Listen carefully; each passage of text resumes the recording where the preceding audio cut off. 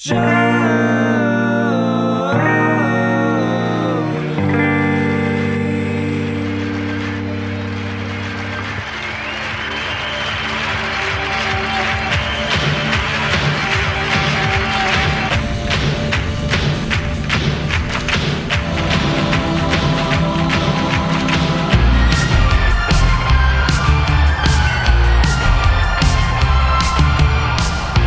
hello, everybody. Welcome to another installment of Show to Be with Mike G, the show of life, the show of Lefroy, Pete, Lore, eating oysters at Perla's on Congress, and acting. Today's chat is with the amazing, the cordial, the consummate toast maker himself, Mr. Simon Brooking of Lefroy. We recently sat down to talk about life, talk about then the newly released Lore from Lefroy, and I have seen him couple times this year, and what a treat. There's been a really great push and awareness for Lefroy here in Texas, and I couldn't be more excited to take part. So without further ado, I hope you guys enjoy this great chat with Simon Brooking of Lefroy.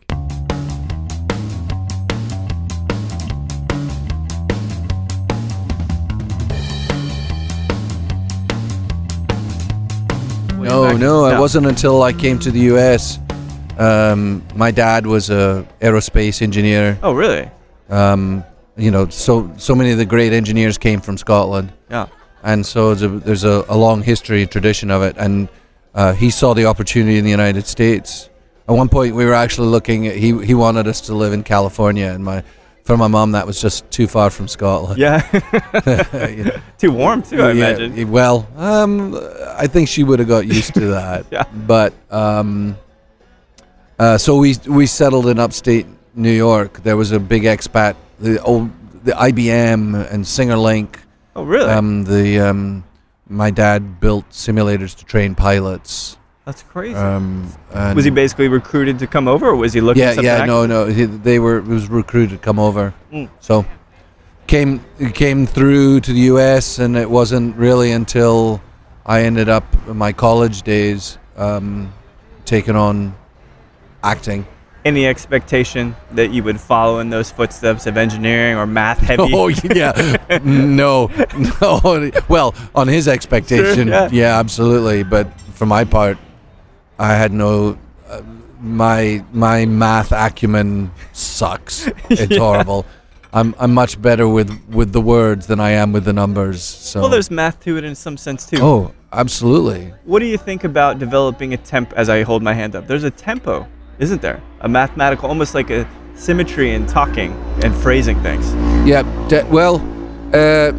certainly you see it more in comedy and timing, but I've been able to it's about storytelling, and there's a tempo to storytelling as well.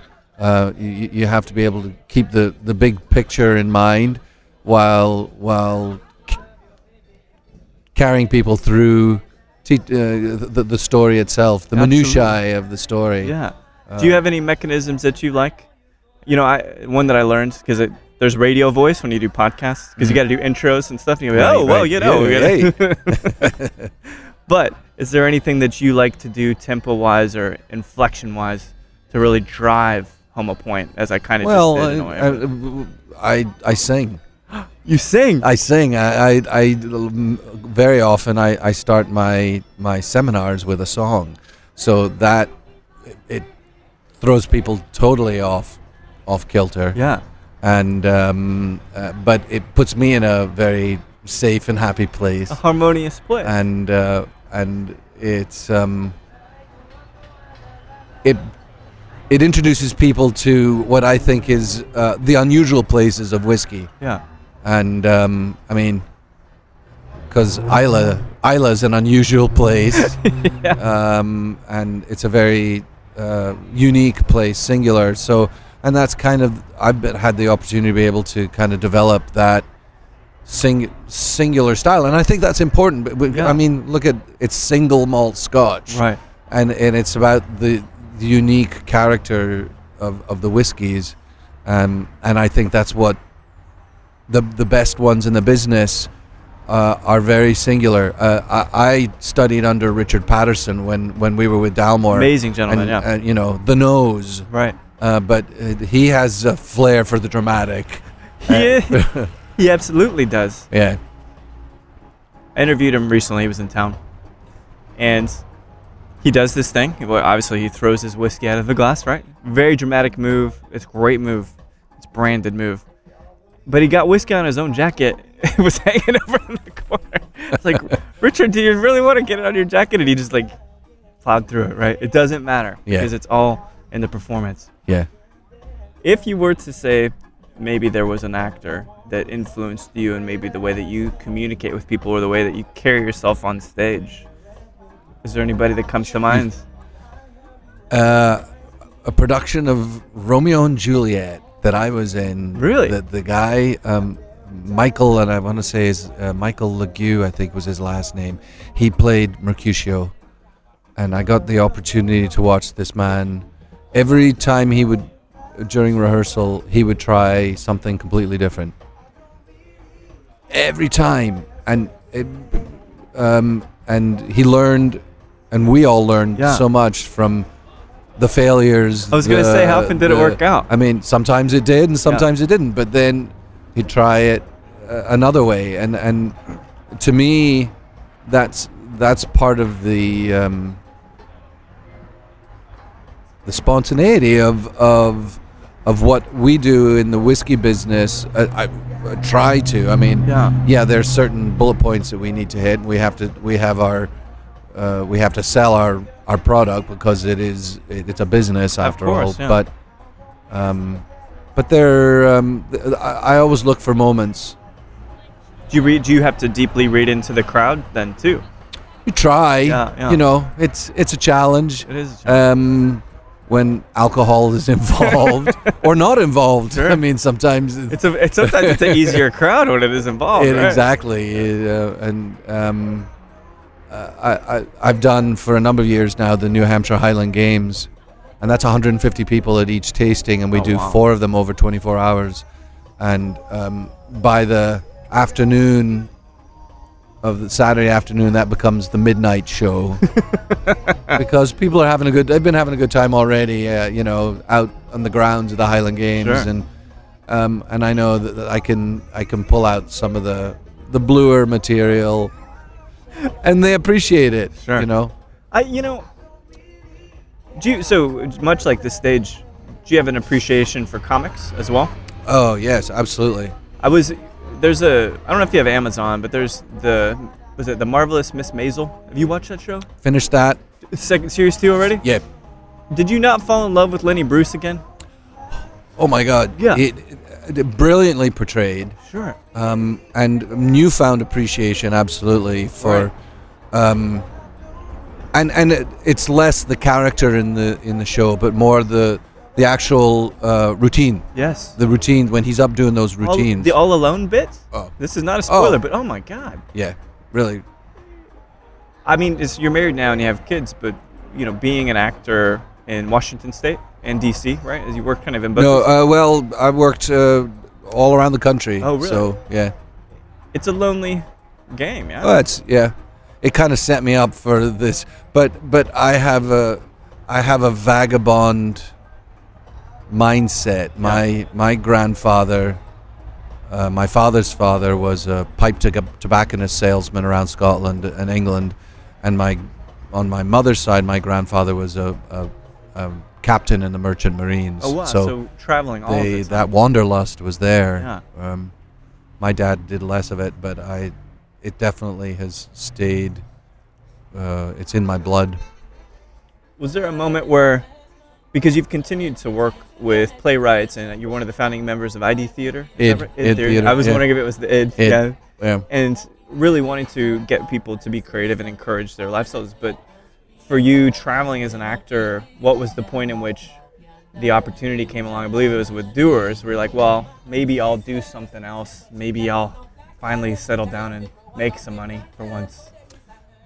Yeah, the vagabond life, particularly from the performance in the theater, is not easy. You go away for 3 months, and then you finish the job, and then you come back to your city, wherever that might be. For us, it was New York. Yeah. and you start all over again. It doesn't no build. roots, right? There's no, so, and you feel like you're always waiting by the phone, which used to have a cord attached to it, so you couldn't actually leave. You had to stay in your apartment. Now the phone is waiting by you, isn't it? Right. Yeah, so just a control. Yeah. And through my agents, I got an opportunity to be the Dewar's brand ambassador. What do you think that part of the reason that, so you're Scottish, you're well-spoken, you have experience traveling, or you think these are all things that played into you being a good candidate for the role? Absolutely. And the bankability, the thing that put it over the edge for me was that I was living in the US, because they were having issues hiring somebody in Scotland to bring them over with a work visa. It was becoming a lot more complicated and more expensive to do that. And then when they found out that this is when I got the Dalmore with Jim Beam. Like, they were trying to bring somebody over from Scotland. They were having issues with passports and all that. Right. Like, somebody mentioned, Simon lives in New York. He's from Scotland. He's done Scotch. So I got the opportunity to interview, to present to a wonderful woman, Paige Guzman, who she was known as one of the whiskey chicks at Beam, and I convinced her that I was the man.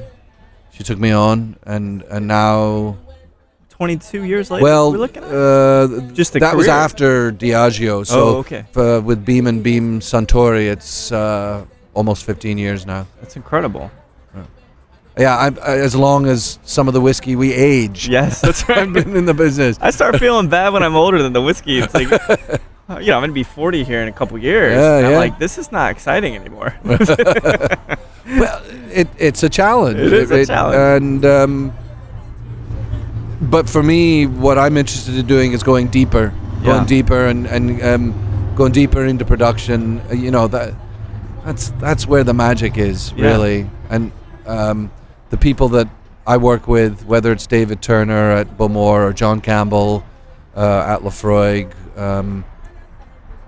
it's an honor to be part of this legacy. I mean, some of these marks that you guys have, she just brought out a bottle of Laphroaig Lore, which is going to be a mark that's around. This stuff, it's a problem for me, Simon, because I'm just going to drink it, and I'm glad I can get it all the time. But it's not. This is a brilliant Scotch. I'm just going to keep going through. So this is the thing, is like a beautiful renaissance of brilliant Scotch, man. It's crazy. Yeah. One thing, I was curious about, and we'll probably talk about metaphors as it pertains to actors in Laphroaig, because there's got to be somebody that's like Laphroaig-esque, But you mentioned your birthday's next week, I think, right? Yeah, something like that. Coming up. And we're both getting older as the clock kind of ticks on. Does the traveling and being in a different place, maybe every night, every other night, is that taking more of a toll on you, or is it as easy as ever? It's not as easy as it used to be. We're not as resilient. Don't bounce back. Yeah. I have a great little house in New York that dates back to the 1800s. Oh, wow. It's a place of tranquility. It's a place where I can, with the pace of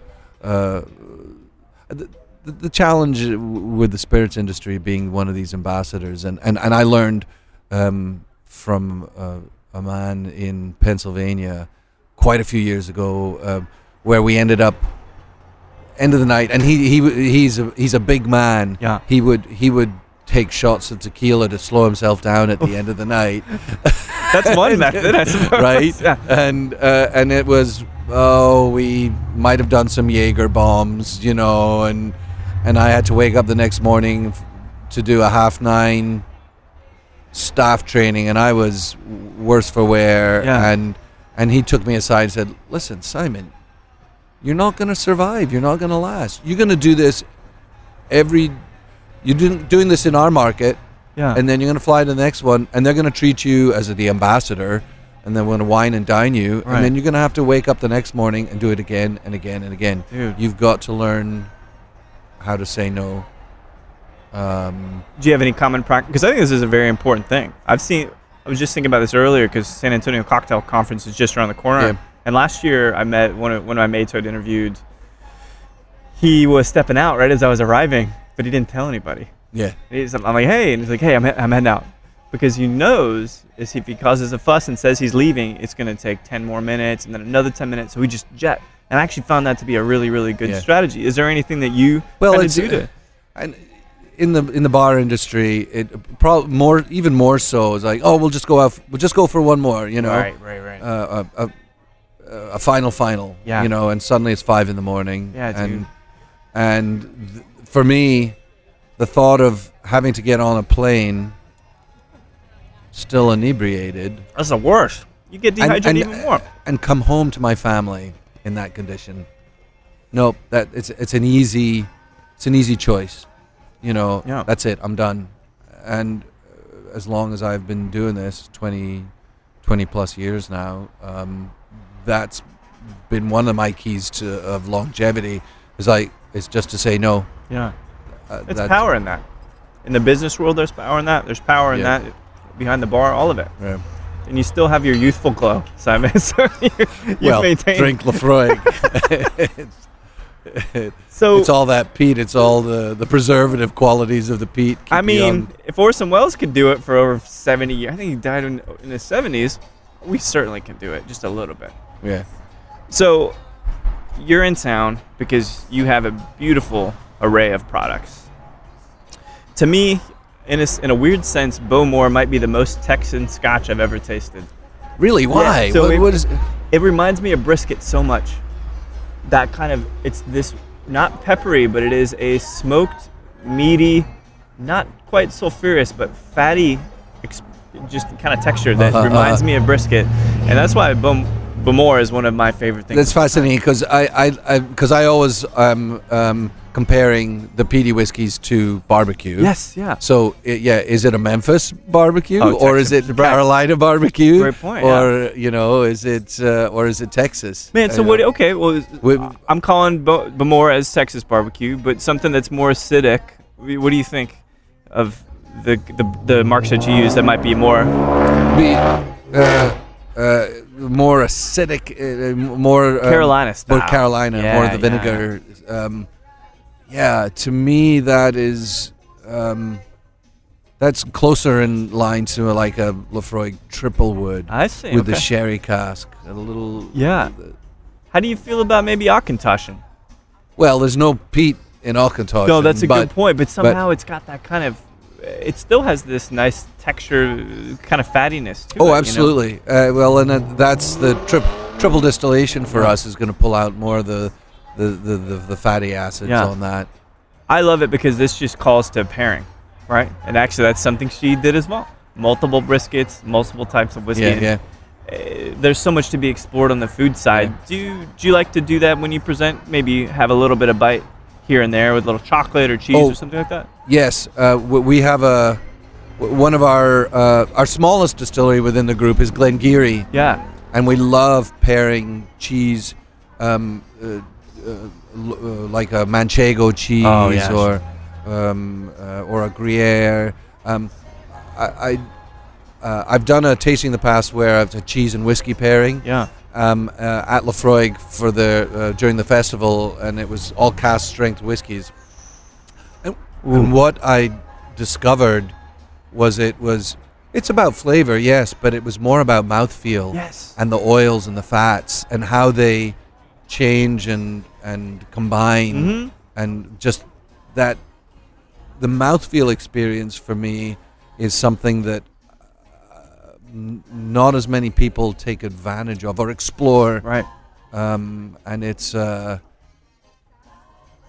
because I've had the privilege, the opportunity to work with master blenders and master distillers who taste so many whiskeys through the course of their lifetime. They're able to create three-dimensional qualities to the whiskey. Sure. More than just liquid. It becomes, Rachel Barry at Bowmore. She's no longer with us at Bowmore, but just the ability to.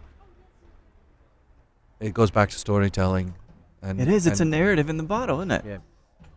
And that's one of the things. So you guys, let's shift to Laphroaig, because it's a dark horse, man. It's jarring to some people, beloved by many, but it's something that causes people to think no matter what, right? It's like a Klaus Kinski. I don't know if you remember him. Super rich actor. And it's like, I kept thinking, I was like, well, what is Laphroaig like actor-wise, right? You at first are kind of standoffish, but then once you catch a few roles, like, holy shit, I'm really bought into this. And Willem Dafoe came to mind. Because he's maybe not conventional looking, maybe not a conventional actor, but then once you see more and more roles, you start getting It was like a nuance. Daniel Day-Lewis. Dude, exactly. Yeah, they're auteurs, and you may not get it, but it takes a little bit. And so this, is it Kargis? Is that right? Kargis. Yeah. So this new Fino cask, dude, I Stunner. mean, we sat in a room at my house and we sipped this thing and we're like, holy shit. It is, because it's got the crispness of the Fino, but it still has that rich fattiness of the phenols and all of this beautiful grain quality. So, Laphroaig's come a long way into getting people to admire and embrace the peat, wouldn't you say? Yeah, there've been some key people in the history. I mean, long term, but in the more recent history, Ian Henderson, who is a bit of a cult figure in the history of Scotch and for us particularly Laphroaig. He's the one who started the Friends of Laphroaig program. Oh, nice. Well, I would be remiss to not mention Bessie Williamson, who had taken over in the 50s and had a profound impact on the whiskey industry, as including Laphroaig.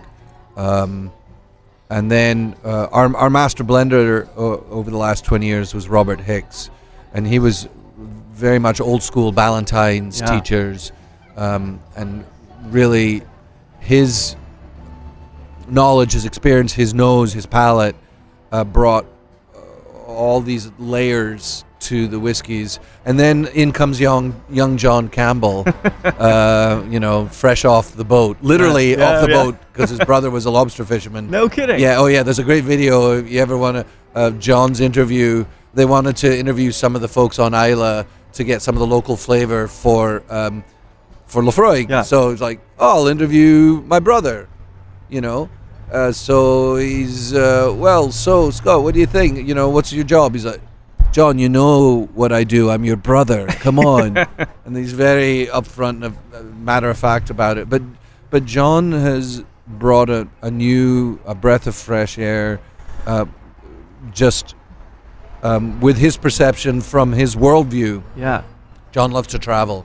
And that's actually a very interesting trait, right? To bring in, to not be. Now, I think it's fine if you've lived on Islay all of your life, but sometimes the worldliness of cuisine, of spices, that brings this whole other lens you can go and cast on the blending process. Yeah. And the Kargis bottlings is a big part of his legacy. Yeah. The different bottlings that he's created through the years. They're amazing. The Amontillado, which was a few years ago, that's one of the greatest bottles I've ever tried. The Madeira, I still have got that house. Yep. I mean, and there's still some Amontillado casks sitting in the warehouse. Is there really? Oh yeah. We're gonna see those again sometime. Yeah, we will. Oh, brilliant. And actually, it's a visual, but I've got a block of peat here with me, but I've also got some anthracite coal.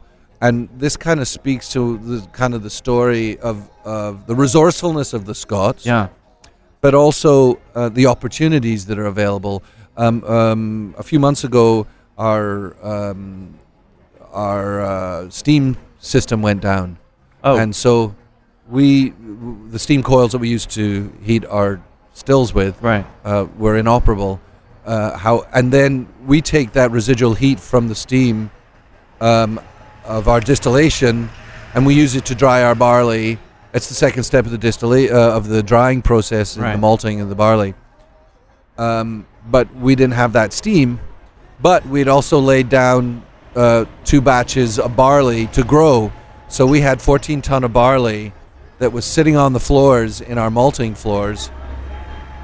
They're just sitting there, I guess, right? That if we let it go too long, they'll spoil. They would have been totally spoiled. Yeah. So we were able to dry the barley over the peat fires, which is what is the first step of the distillation for us. And then the boys decided to then use anthracite coal, which is a smokeless coal that a lot of people still back home will still use in their homes. And the anthracite coal is what they would used to use before steam. Oh. So they were able to dry the barley down, store it until they could then distill it. But again, looking at it as an opportunity, and I got a chance to taste that spirit.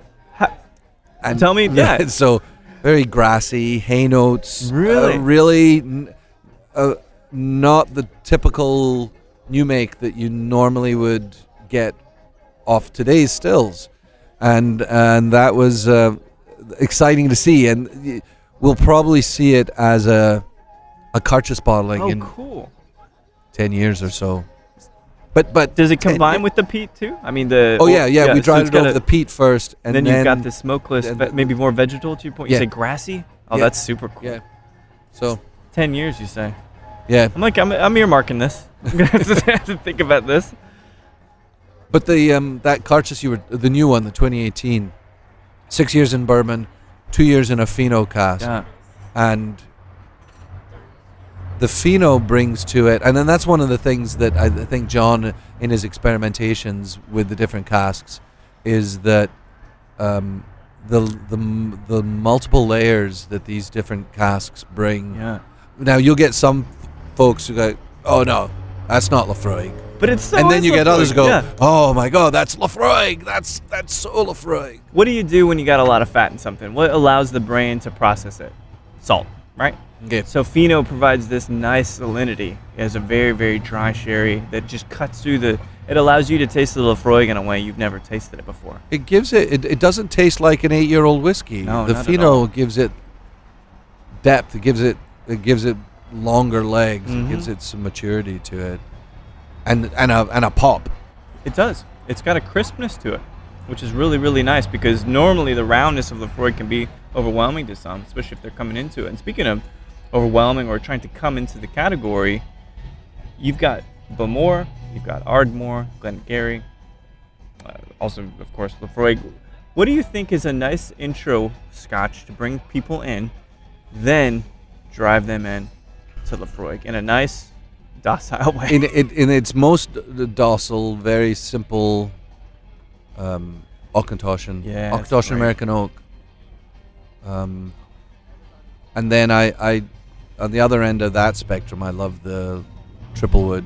Oh yeah, the Laphroaig triple wood, but the 3-wood Auchentoshan is a classic. PX, right? In there, PX Oloroso. So Laphroaig triple wood is 2 bourbons and 1 sherry, and then Auchentoshan is 1 bourbon and 2 sherries.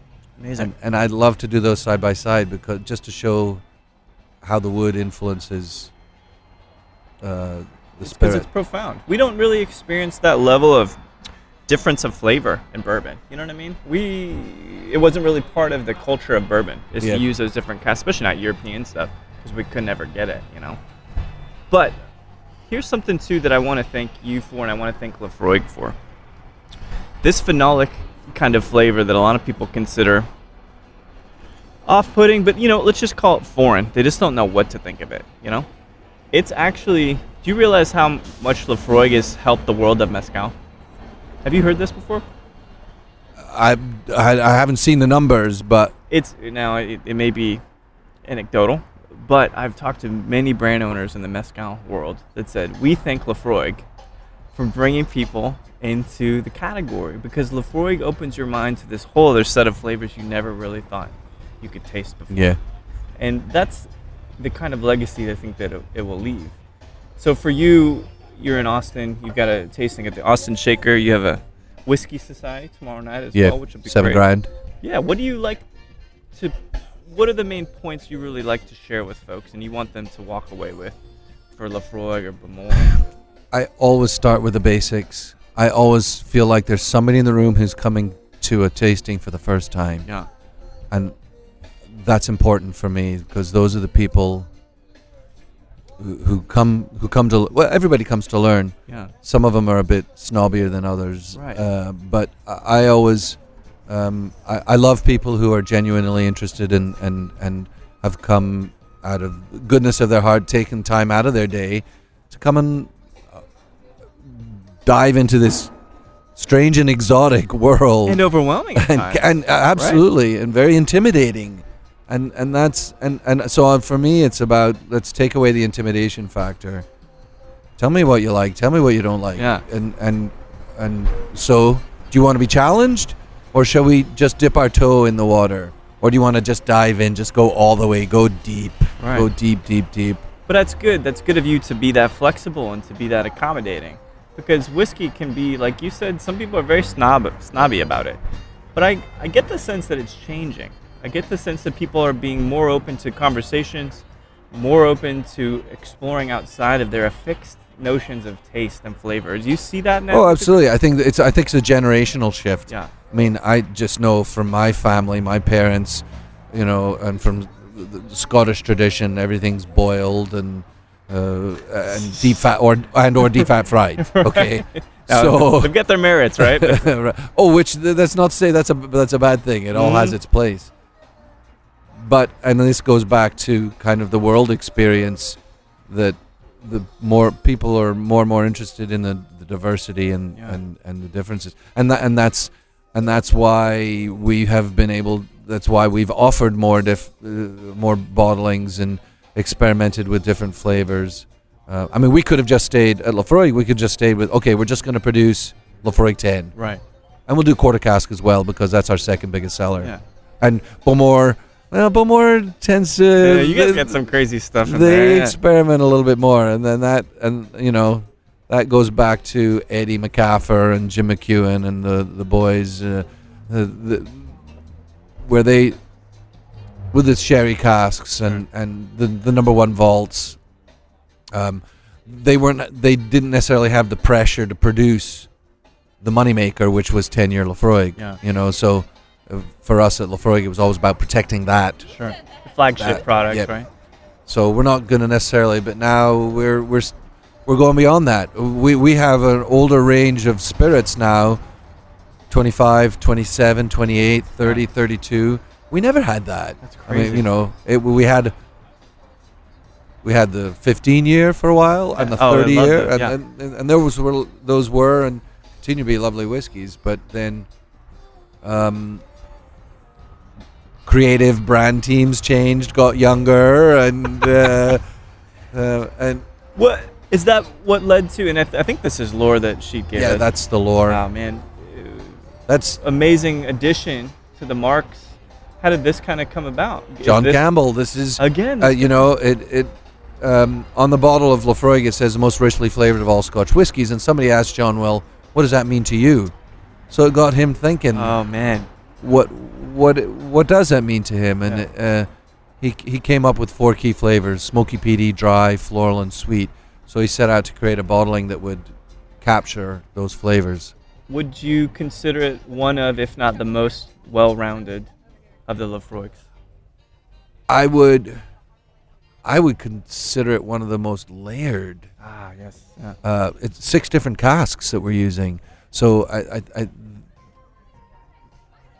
the expectation, I think, there's just using quarter casks, using 8-year bourbon barrels, using 10-year Oloroso sherry casks, 11-year New European oak, 15 and 21-year bourbon. There's a lot of layers, and I mean, this is what I want out of any partner I ever have: complexity, passion, depth, and some youth and some experience.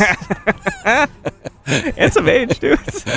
Yeah, but it is such a romantic whiskey. Yeah. Laphroaig in general is romantic, but something about lore, the name is befitting. The name is captured, the packaging. Yeah.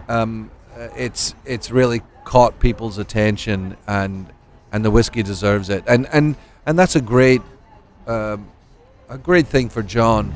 You never know when these new bottlings are introduced, the success. Yeah. And it speaks to his connection with the island, with the distillery, and with his world experience. Do you think that Laphroaig could be made anywhere else but Islay? No. Why? No. Well, if you're standing on the dock with the wind and the sea in your face, Yeah.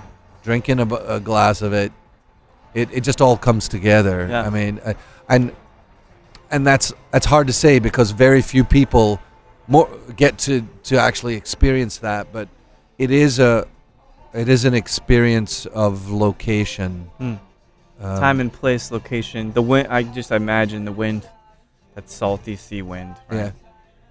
Yeah. And it comes at you, and that's one of the things I like to talk about. I hate talking about tasting notes because Yeah. I've seen people totally intimidated by people presenting and the people trying to understand, like, oh no, it just tastes like whiskey to me. I don't get. Yeah, and then they don't open up. Right. Right. But what I liked, the images for me are more about the younger Laphroaigs, the cast strength Laphroaigs are like a force 10 gale in your face. Yeah. And it's coming at you so fast, it's hard to pick apart those flavors. Yeah. So some water is going to calm the seas a little bit. And that's why when you talk about the lore or some of our other expressions, the 25-year, it's a much calmer day on the bay. Right. And the waves are just lapping at the shore and give you just a different experience of time. No, I love this because I think about it and I say, well, the richness of lore, right? And we're going to stick on lore because I think it's just a lovely, lovely whiskey.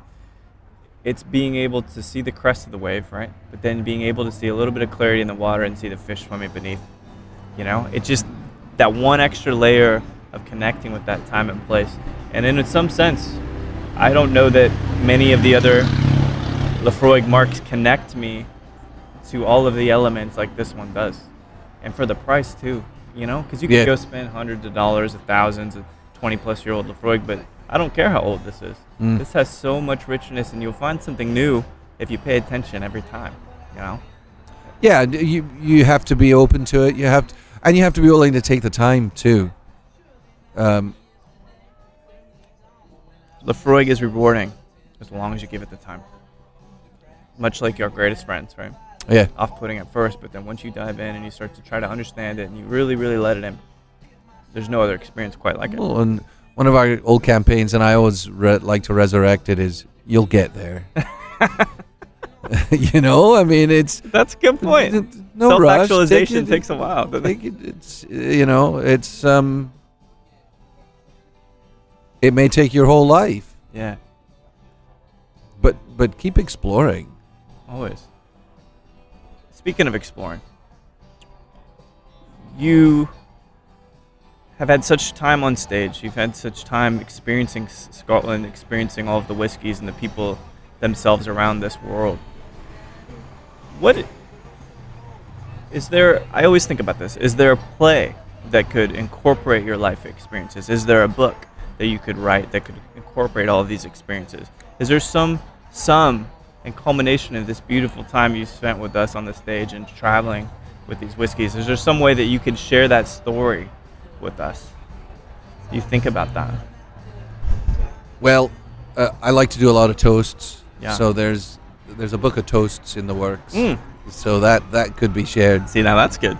I mean, I love the works, the Forsyth, the filmmaker, Oh, yes. local hero. I mean, to me, that speaks to the magic of Scotland and the magic of family. Yeah.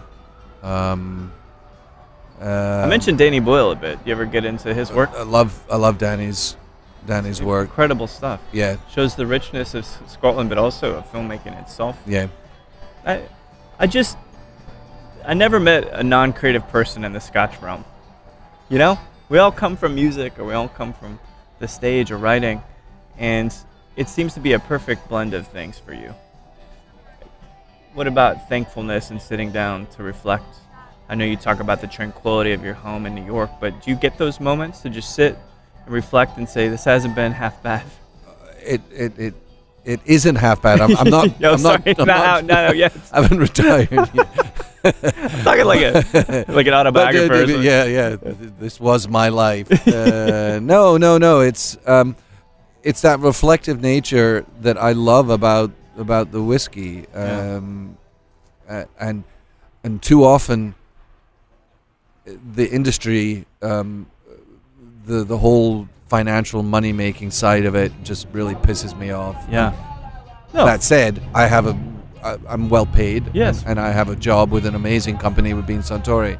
But the rush to turn a dollar, when I think if you take the time, you spend the time to get below the surface, then you've got a fan for life. Yeah. And it's not about the sell. It's about that spiritual experience. And I've had the opportunity to be a part of that, spreading ashes on a gentleman's plot. Oh, wow. A friend of Lafroig. I had a family at a dinner in Connecticut that had come in the honor of the grandfather, and he was a huge Lafroig fan. And the father and mother and their daughter, who was of drinking age, Sure, of course. had come in honor of the grandfather, and he was such a big Lafroig fan. In his final days, they were able to locate a bottle of 40-year Lafroig, which wow. you could only get at auction for thousands of dollars. Sure. But they were able to track down a bottle for him. But he was too weak to even drink, so in his last days, they would dab this Lafroig 40-year on a cloth and put it to his lips. And Oh, man. the fact that this man, before he passed into the next world, Lafroig was one of the last things he experienced. That's incredible. It truly is. It speaks to the human connection. Yes. Which is all that really matters in the end. Yeah. Doesn't matter about the dollars, to your point. We're here having a moment. I don't care if traffic's loud as shit. I don't care if the sun is hitting me in the eyes directly. This still is a moment I will never soon forget. Right. Because these are the things that I cherish, and I suspect it's the same with you. So I've got 2 questions left before we send you off into the realm of doing a tasting, and then you've got more business here to do in Austin. You're at any bar in the world, doesn't matter where, and you're sipping Lafroig Lore, and you can have a conversation and wax poetic with any actor, living or deceased. Who would you love to just sit at the bar and talk about life with? Right off the bat, I mean, because I actually had spent a little bit of time with Liam Neeson. No way. And albeit he's Irish, but he's Northern Irish. You can see Isla from his house. We'll overlook you could it for almost. But anyway, this is a man with a huge heart, Yeah. and who's led, for me, an amazing creative artistic life, and tragedy too. tragic. Yeah. Tragic. Yes, and we were actually kind of a part of that whole story, because I was doing a show prior to while he was doing his other show where he met the love of his life. Miranda Richardson, is that right? Miranda Richardson. We were in rehearsal with Candida Oh, wow. at the same theater when all that backstage drama was hot and heavy. Oh, man. And just saw, and she came to our opening night for Judas Kiss, and just saw the love and the tragedy behind all that. And yet the man has persevered. He's done very, very well. And celebrates life. Yeah, and love. He has a certain set of skills. He really does. I never thought he'd be able to kill so many dudes in a movie, but that's turned out to be a hell of a path for him. And Schindler, and I mean, Well, no, look at from yeah. Yes. It's he's a fascinating man. Absolutely. And even in Widows recently, that's a new one that just came out. He's quite good in that. Well, so the last question, I suppose people ask you this all the time, or they ask you to do this all the time. Talking about love.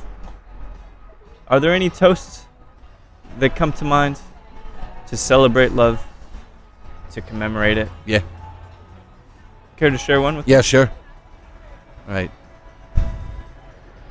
For there's no foe like fear, and no friend like cheer, and sunshine will flash at our call. So let's crown love king, and let us all sing. It's a mighty good world after all. Fucking brilliant, mate. Thank Cheers, you so much, Sludge. Simon. Hope I see you tomorrow night. Thanks so much for chatting. All the best. Slàinte. So there we have it. What do you guys think of Mr. Simon Brooking? No finer gentleman to share a dram with. No finer gentleman to recite amazing tales and toasts of Scotch, love, and everything in between. Simon is such a pleasure to be around. Just such a great guy. He's giving back to the acting community, and we can catch him on stage every now and again, or toasting to the beautiful peated Scotch Laphroaig. So thanks everybody for listening to Show to V with Mike G. No matter how little sleep you got last night, or you're kind of glad that Halloween season is over, please keep dancing.